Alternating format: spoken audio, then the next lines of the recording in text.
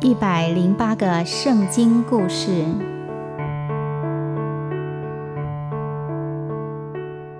圣经里有许多好听的故事，让我们来说圣经故事。台湾说故事发展协会制作出版。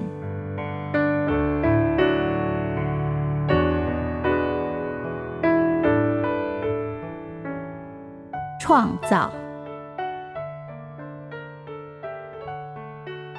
很久以前，什么都还没有的时候，神创造了天和地。那个时候，生命还没有出现，世界是空虚混沌，一片黑暗。神的灵在巨大的空虚上移动。神说：“要有光。”突然，就有光照亮了。神微笑着说：“这样很好。”接着，神把光明和黑暗分开来。他看着光明说：“你就称作是白日。”他转身对着黑暗说：“你就称作是夜晚。”于是就有了第一天。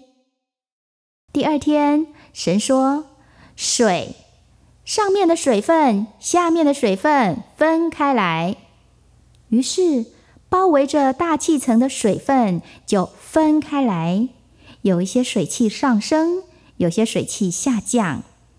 神看看在空气以上的水，在空气以下的水，又看看上下之间的空间，就说：“我要把你称为天空。”第三天，神专心地看着天空以下的水，他说：“水都要聚集在一起，流到海洋、河流跟湖泊里，干的地要露出来。”突然间，陆地隆起，水都聚集在海洋里，经过陆地的河流，有的将山丘分割开来，又造出了山谷，到处都有了湖泊。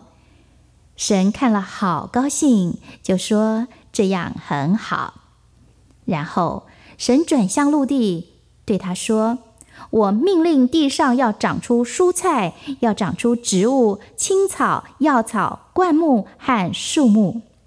所有的种子植物都要繁殖，充满了全地。”他一说完这句话，植物就开始在整个地面上丰盛的发芽。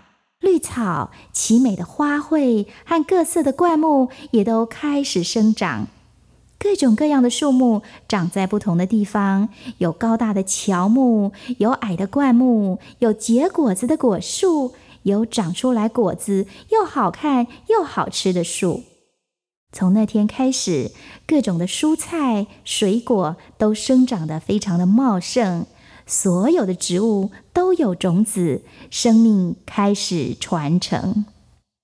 第四天，神向上看，他说：“天上要有光体，要有大的光照亮天空，管理白天，也要有小的光跟星星管理黑夜。大的光和小的光分辨了日夜，也分开了季节，变成了节日和年的记号。”突然间，一切就都照着神所说的发生了。太阳照着天空，也为地球带来了温暖，同时也刺激着植物生长。而月亮跟星星呢，它们为夜晚带来了美丽的光辉。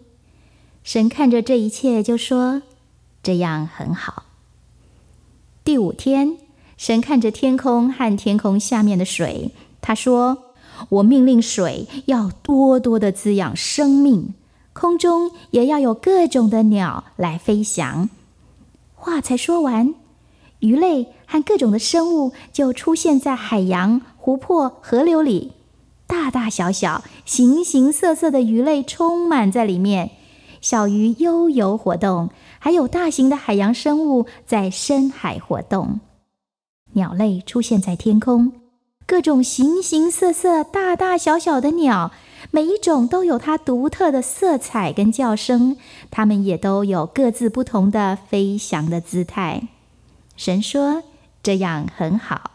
他为万物祝福说，你们要生长繁多，要充满在海洋，也充满在天空当中。第6天，神说，土地，你要生出动物、野兽、爬虫和人可以养的牲畜来。一下子，各种的动物就开始在地面上活动、爬行，也开始有爬虫类的动物、昆虫、野兽和可以被人类来驯养的这些牲畜。神看着这么多的动物，就说，这样很好。接着神说，我们来造人吧，我们要造跟我们很相像的人，要他来管理海里的鱼、空中的鸟和地上一切的动物。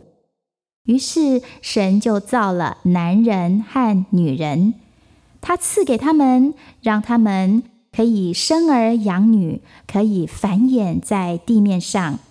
神吩咐他们要管理他所创造的一切。